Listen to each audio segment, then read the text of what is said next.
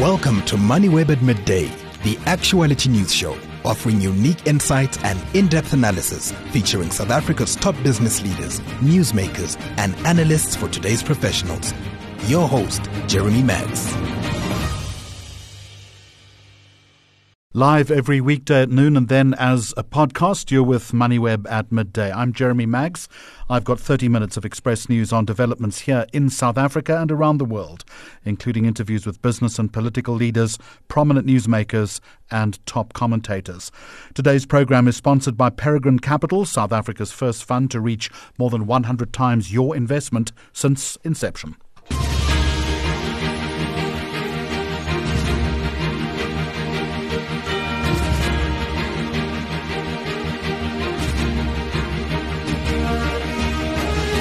It's Monday, the 30th of October. Coming up on the programme, the impact of the Rugby World Cup win on South Africa's global reputation. We'll look at the President's remarks about a public holiday in this respect and ask what it says about our fiscal thinking. Analysis on warnings that SA Inc. could run out of money. Is there any truth to this assertion? Doctors Without Borders on the growing humanitarian crisis in Gaza, and fears of disruption as matric exams begin this week.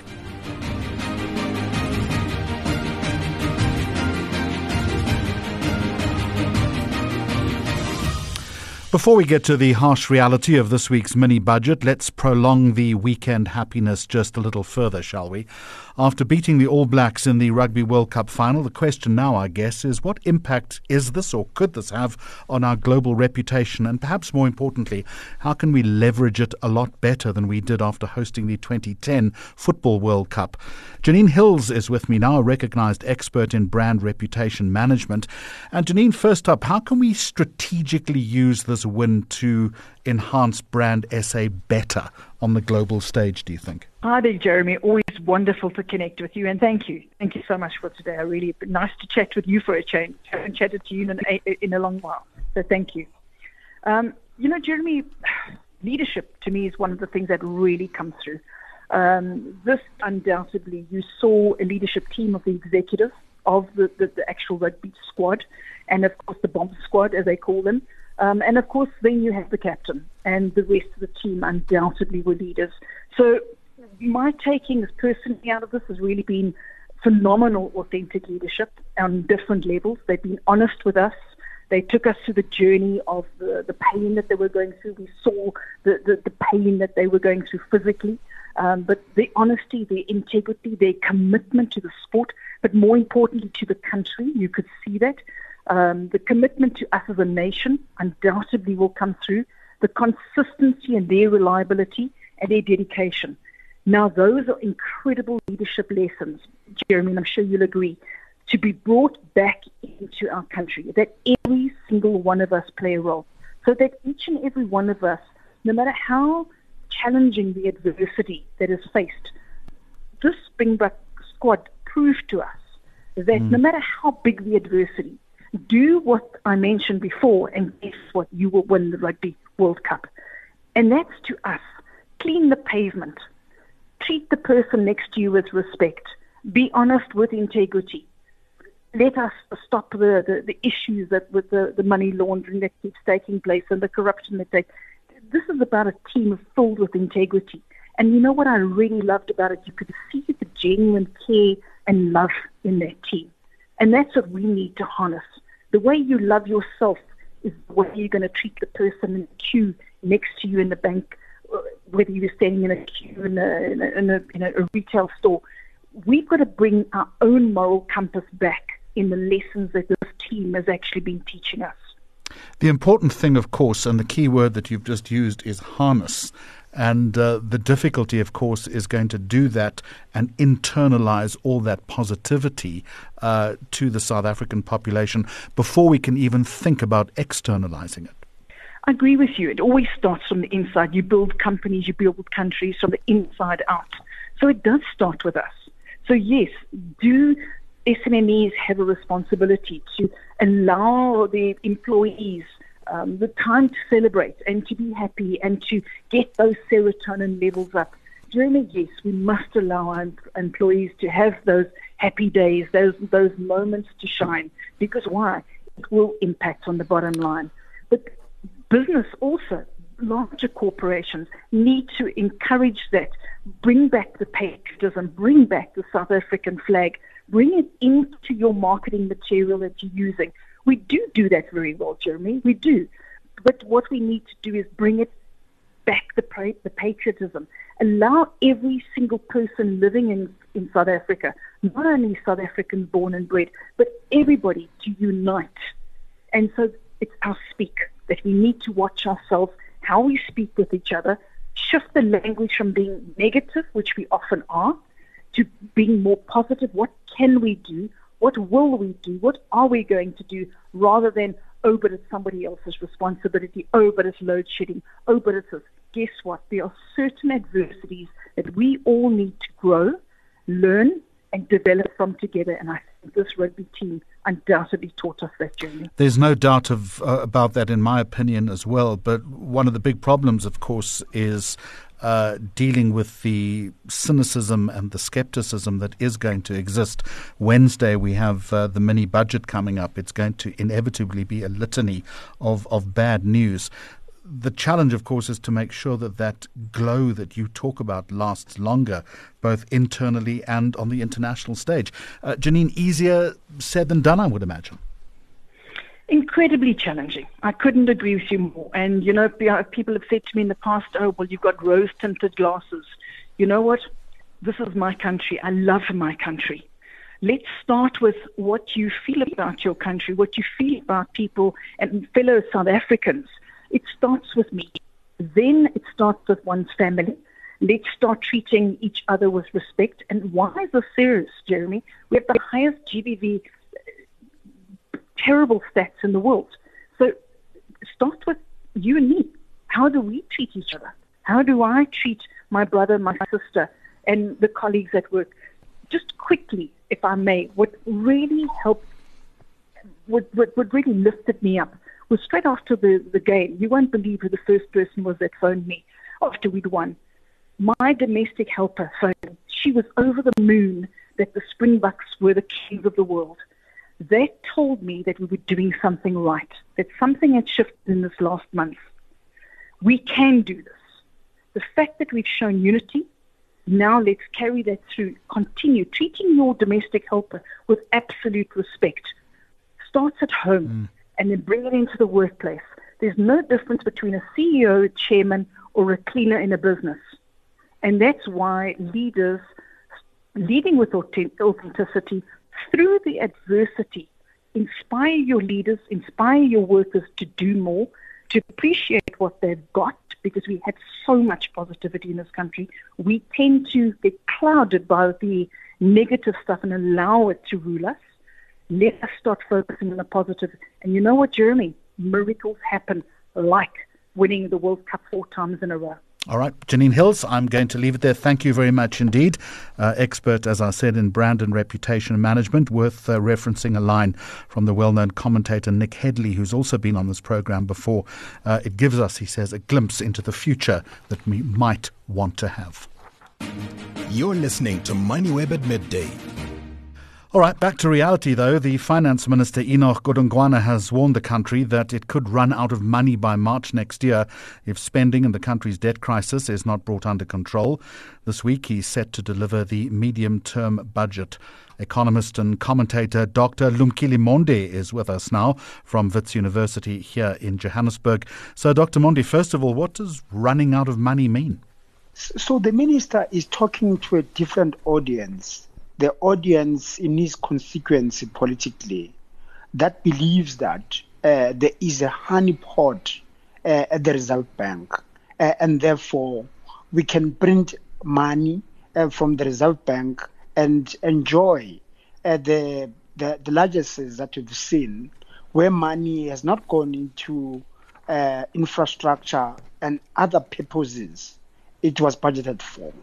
So basically, he's saying to them that we need to make sure that we account for every penny, because if we don't do so, we might have a financial and fiscal crisis. So he's speaking completely to that audience. I don't think that he means the way you understand it, because at the moment, even though government is highly indebted, I think the domestic market is still willing to support government and finance its daily and weekly borrowing requirements to fund its expenditure. So, Lumkile, there is a political tone then, as you say, to that warning that he's given. But nonetheless, there is a very worrying situation facing the finance minister ahead of this week's medium-term budget. What options are open to him, and is increased borrowing on the cards, do you think? I think we cannot really do much but borrow more. Remember, Jeremy, that our economy is underperforming. So if you get 0.7% for this year, we'll be very, very lucky. So with the economy underperforming, the commodity cycle being very, very low, means that our exports are underperforming. Remember that the mining sector has really been exceptional in paying taxes and making sure that it can buoy South African government finances. So that sector struggling, and the rest of the economy really facing increasing prices, and companies having to retrench quite a number of people, given the cost structure in South Africa is very, very high. It means that basically, if we're going to maintain existing programs of government, we have to cut expenditure. As we cut expenditure, also to borrow more to sustain those necessary and important expenditures, given less revenue collection that we see coming from SARS. Of course, borrowing comes always with very onerous conditions, though, doesn't it? It does. But in this case, Jeremy, it is about what the money is used for. So if the money that we're borrowing is used to consume, that is to pay government salaries, it's not going to help us at all. What we need to do is that we must be borrowing to invest in infrastructure, because that infrastructure will then help businesses by lowering costs of doing business in South Africa, and in doing so, make businesses more profitable and therefore more revenue coming back on that spend that was done by government some years ago. So it is that type of borrowing that we want and expect the minister to do, that he's going to be borrowing for investment, not borrowing to pay public sector salaries. And if he does that, I think the markets and many of us will be very sympathetic to his planning when the medium-term expenditure policy statement comes out this Wednesday. Where do you see potential to cut fat in this budget, if there is any at all? There isn't much, really, Jeremy. We know that the easiest way was to cut public sector employees, as the state is now privatizing quite a lot of some of its functions, including the SOEs having also do likewise, because we know that many of them don't have money. So as we take away some of the responsibility to the private sector, as such as the announcements by Transnet in relation to the coal line, that the coal line can only be salvaged by private sector. So then it means that Transnet has to cut a lot of those numbers that it has and relocate the responsibilities to private sector. And then therefore it will need less support from government. So it is those areas where I think government can be able to cut. Overall, really, there's very, very little space, particularly given that there's an election. So you would like to tamper with anything that talks to public sector employees, or even to some of the social support programs that we call social wage, such as the usual 350 grant and other pension support schemes, because those are critical on the eve of the election for the ANC to get support so that it can be able to get 50+1 and remain in power, not in a coalition. Just a final question then. Even though we are into an election cycle, is he going to gently lay the groundwork this week for an increase in taxes and possibly VAT? I think he's going to do that. I think he's aware that there's a lot of brain drain at the top paying taxpayers. A lot of them are leaving for greener pastures. So the only way is to spread the burden across all South Africans, not to target the rich. And I think he'll lay that ground so that in February he's able to increase the VAT. Because the other taxes that the left is talking about, such as wealth tax, is too difficult and too costly for government to administer. But also the return, once you put administration, the collection will be so low that's not worth it. So a broad-based tax system, ensuring that everyone pays to support government, I think that's the way to go. And that ground will be laid out on Wednesday when it releases the midterm budget policy statement. Lumkile Monde, thank you very much indeed. MoneyWeb at midday for all your up-to-date stories. The Basic Education Minister says security measures to prevent matric papers from being leaked have been improved. Elijah Mahlanga speaks for the minister. And first up, do you believe you can actually prevent leaks? Yes, we believe we can prevent leakages because since the incident of 2020, we have not had any such similar incidences of papers being leaked because we made improvements that we've been reluctant to speak about. But what we can say is that the assistance of state security has been of great help because we have not been able to see a similar occurrence. So what we've been dealing with in the last year, in the last exam, was a situation of a school teacher opening the papers before the required time. That is what has been taking place. But from printing to transportation and storage, all of those things have now been addressed to the extent that we have not seen a repeat. What's also concerning is the police say more boots are going to be deployed on the ground that will stop what they call violent protests from taking place in order that learners won't be deterred from writing the exams. In what respect is security being improved and why is it necessary to do that? Well, it is necessary because, Jeremy, the matric certificate is a very important document. The minister was even saying this morning that even if you have your doctorate or multiple master's degrees, when you apply for a job, the first thing they ask you for is the matric certificate, which means it is the basis for all your educational achievements that you are going to have. So because of that importance, we feel as a country we need to work together to protect its integrity and its credibility. That's why the state is investing resources to make sure that we protect it. So in this case, protests have been a high risk to us. We will recall that in the Witbank area, there were 7 schools who could not write last year. They had to write another date, which created additional mental problems for our learners who were already under pressure because of the impact of COVID and all of those things. So we are working very hard to bring in other organs of state to help us, especially in those aspects which are out of our control.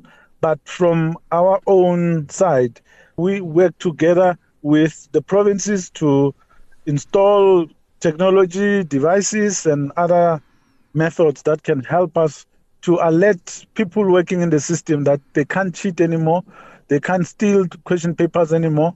They will be found and that they will be dealt with. It's also very sad and maybe even an indictment on South African society that some matric pupils have got to write under police guard.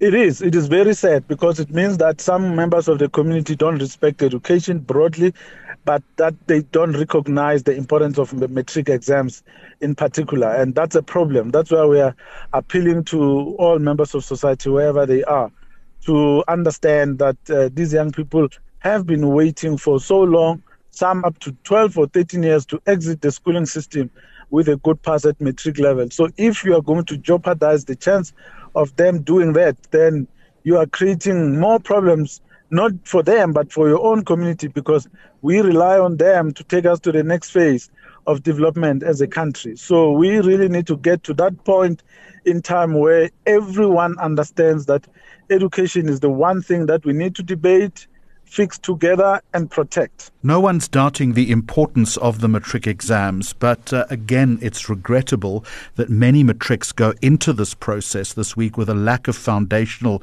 numeracy and literacy skills. That's a failure of basic education in South Africa, isn't it? It's a failure of the whole country. I'm saying this because some of them are kept at home, are not sent to ECD centers until they are much older to start grade 1. By that time, without any ECD exposure, you are working from a huge deficit. So that then compounds the problems that we have in the sector. So what we've done is to have the ECD function moved from the Department of Social Development, who don't specialize in education. It's now with the Department of Basic Education, the right people for it. And then we, through the Bella Bill, are saying the formal grade for starting school should be grade R. And that's what we are trying to legalize now in terms of amending legislation so that we can budget for it and resource it appropriately. So we are fixing the foundations of education, but also focusing on other matters such as reading as well, because all those together form intellectual resources that a child needs to have for them to be able to progress later in life. The Minister can't be satisfied with the state of teaching this year, and I'll refer you to the SACMEC 4 report, which revealed that just under 30% of teachers are actually functional when it comes to analytic reading. That's a problem, isn't it? It is a problem, but I think the report you referred to, it's an older report, but let's forget that. So here is what's being done. Tomorrow, the Director General is hosting a colloquium with all the universities and other institutions of higher learning in South Africa. Reason being that it is them who train teachers on how to do their work in schools. So we are now addressing the problem from source.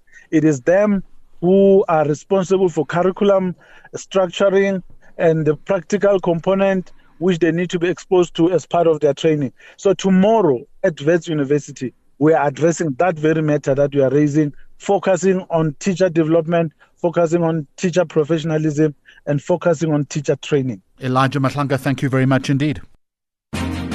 Top stories to keep your eyes and ears on. Today, the organisation Doctors Without Borders is calling for an immediate ceasefire to prevent more deaths in Gaza and allow desperately needed humanitarian supplies in. With us now is Claire Waterhouse, Head of Operations Support Unit at Médecins Sans Frontières. Firstly, can you describe the current situation in Gaza? Thanks, Jeremy. Yes, we're extremely concerned about the situation there right now. Since Friday, we have seen that the bombing has intensified significantly all across the Gaza Strip. We are seeing that the north of Gaza is almost completely razed to the ground, but the whole strip is being hit and civilians have no place to take shelter. We're very concerned because hospitals are running out of supplies. They're completely overwhelmed with very, very few staff. The staff who are there are exhausted. We are seeing and hearing from our staff on the ground that things such as amputations and surgeries are having to be done on the ground in corridors with little to no anesthetic, which is obviously absolutely terrible. So we are calling immediately for a ceasefire. We are asking that this stops, that world leaders take more action, and that there is immediately a way for safe passage of humanitarian supplies to get into Gaza for us to be able to provide more support to the people who need it most.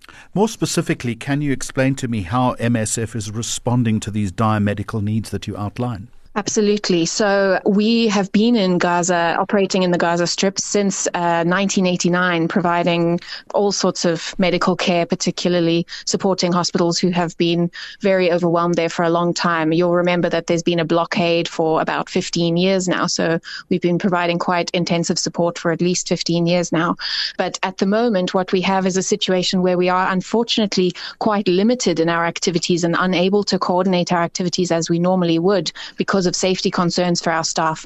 We have approximately 300 staff in Palestine at the moment. Some have chosen to evacuate down to the south of Gaza, and we are supporting them the best way that we can. And others have chosen to stay in the north of Gaza and continue to work and carry out life-saving activities there. And we are continuing to try to support them as best we can. Primarily, they are working in Al-Shifa Hospital at the moment, but we are essentially trying to support wherever we can. Obviously, we are also running out of supplies and really urgently need to get more supplies in and a guarantee of safe passage for our supplies. And we have teams on standby waiting near the Rafah crossing for as soon as any kind of safety, guarantee of safety is given. We have these teams ready to go and supplies ready to go.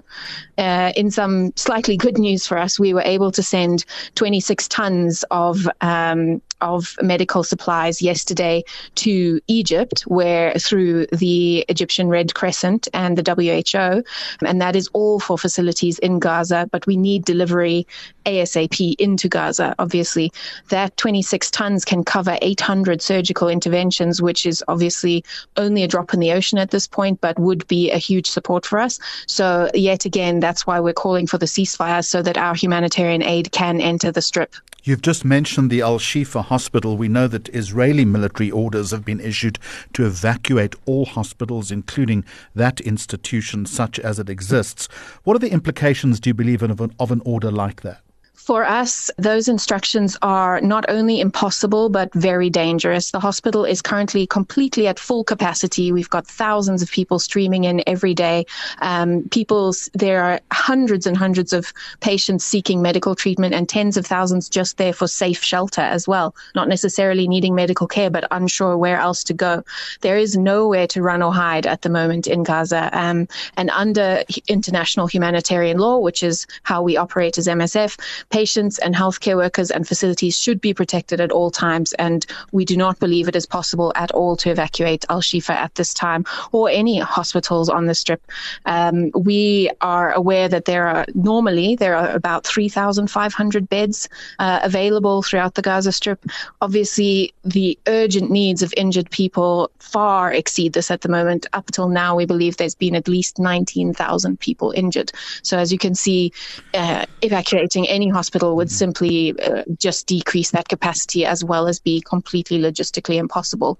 Today, South Africa is calling for a rapid protection force to protect the civilian population in Palestine from further bombardment. Would that help in some way, alleviate the problem? I can't comment exactly on those specifics, but anything that would enable us to protect civilians, protect healthcare facilities, and allow safe passage for humanitarian needs and aid and supplies to get into the Strip would obviously be welcomed by MSF. I'm wondering if you can elaborate for me very briefly on the specific challenges that your staff are facing on the ground, particularly when it comes to pregnant women, the elderly, children, and those trapped under the rubble. Yes, absolutely. So those people that you've just mentioned are specifically very vulnerable. They're unable to move as easily, unable to get to medical care, and have urgent needs. And what we're seeing is that it's just extremely difficult for even more vulnerable populations like that to access medical care. And we believe, of course, everyone who needs it should be able to access medical care. And we are seeing that all people in Gaza, all civilians at this time, but especially those vulnerable groups you just mentioned, are really struggling to do so. And that is leading to even more suffering, death, injuries, etc.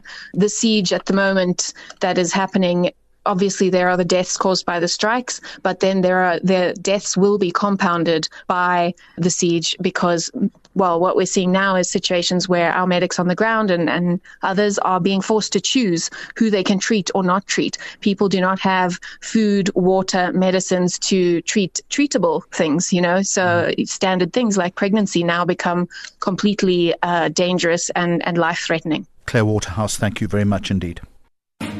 You're listening to MoneyWeb at midday. He might have been joking, but the potential negative impact has again raised debate on this issue. President Ramaphosa suggesting that if South Africa won the Rugby World Cup, he might declare a public holiday. That has since been dialed back. But economist Davy Root is going to weigh in now. And do you think, firstly, it reflects a broader attitude towards public holidays in this country? Jeremy, yes, I think we've got too many public holidays in South Africa. I've got a bit of an ideological problem with public holidays, but the reality is that it's costing us a lot of money. The South African economy is hardly growing. I expect economic growth of about 0.5% or less this year, the same for next year. If you look at the number of public holidays that we have in South Africa, we've got a little bit more than average most countries in the world. And the lost production per public holiday is anything between, say, 10 billion and 25 billion. Let's call it 15 billion lost production every day that we have a public holiday. And ideologically, I'm against this because I don't think it's a place for politicians to declare public holidays. I think that should be left to the employers and employees. They can decide if they want to have a holiday on a specific day. And remember, for example, if you look at South Africa's religious holidays, those are mostly Christian religious holidays. In fact, all of them, if I'm not mistaken. And I think that is just not the place for politicians to decide on things like this. It should be left to the private sector to decide which days the employees can have off and which not. So how do you do that? How do you reevaluate the process? Maybe we can have one or two public holidays, maybe a national day 1 or 2 national days, that's it. And for the rest, you can just leave it to the workers and the employers to decide what days to have off. In fact, if you look at a day like today, for example, where the Springboks had a wonderful weekend and we're all very happy about that, I know of many cases. I mean, I was at a meeting this morning and I know of many cases where the employers say, listen, you guys take it a little bit slow today. It's a day to celebrate and let's have a good and a jolly time today. And people actually want to go to work because they want to get together. People, when people are happy, like what most of us are today, they want to be together, and even if it's in a work context. So the employers in South Africa, I think, try to accommodate their employees in a way to make them feel, happy and satisfied to be being part of South Africa. Davy Rood, there seems to be a disconnect, though. On the one hand, you have the president, albeit that he was joking about adding another public holiday. Yeah. Simultaneously, we're in the week of the mini budget, where the finance minister is warning about cash flow problems and essentially saying that if we don't get things right, if we don't turn things around, we could run out of money by March. Yeah, just maybe a little bit a different angle to looking at what's been happening over the weekend and the Springboks and all that. There's an index called the Happiness Index in South Africa. And the Happiness Index, the last 2 weeks or so, the Happiness Index has been moving in the right direction. People have been getting happier and happier. And I won't be surprised if the financial markets are going to react quite positive to what happened over the weekend. And there is a strong correlation between sentiment or the happiness and how the financial markets react. But I'm afraid that's probably going to be short-lived because there's another event this weekend. That's the so-called mini budget of the medium-term budget policy statement by the Minister of Finance. And I can't see how there can be any good news in that statement of the Minister of Finance. The state's finances are in very, very deep trouble. Revenue is under tremendous pressure mostly because of lack of economic activities. And there's huge pressure on the expense side of the Minister of Finance as well. And there's a looming election next year. And politicians don't want to do the right thing ahead of an election because then people tend not to vote for you. What needs to happen is for the Minister of Finance to cut back on state spending, and he simply can't do that because of the elections, and that means he will keep on borrowing money. And we are heading, if we don't take some drastic actions, we are heading for some serious trouble in South Africa. We're going to get into some financial crisis in South Africa if we continue like this. The fiscal accounts have become unsustainable. Is he going to lay the groundwork, do you think, for a rise in taxes? I don't think an increase in taxes will be the right medicine.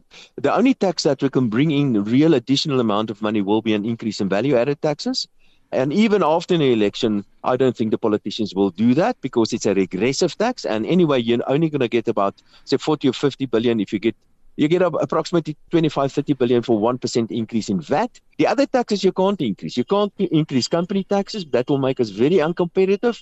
You can't really increase personal income taxes because we are over the so-called Laffer curve. If you increase taxes further, people will just keep on emigrating. So I can't really see of any significant tax increases that can make a significant difference to the finances of the state. The only thing that we can really do is to do something about the expense side, but that's also going to be extremely difficult to do. Perhaps the state-owned enterprises is the place where we should put the emphasis and try to spend less on the state-owned enterprises, or perhaps even sell them off. That could make a bit of a difference. But an increase in tax, I'm afraid that is not really an option. So you think the rugby euphoria is going to wear off on Wednesday afternoon? I'm afraid to say, yes, I think that's going to happen. I can't see how there can be anything but bad news in a medium-term budget policy statement of the minister. Davy Rood, I'm going to leave it there. Thank you very much indeed. Today's program is sponsored by Peregrine Capital. Invest in 25 years of performance. Invest at peregrine.co.za today. Peregrine Capital is an authorized financial service provider. T's and C's apply. MoneyWeb at midday. We are live at noon weekdays, then as a podcast. Thank you for listening and goodbye.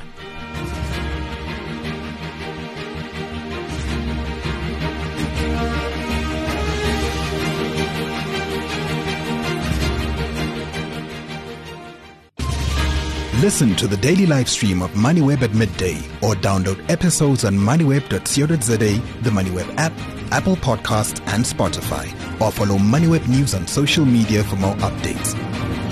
MoneyWeb, your trusted source for business and investment insights.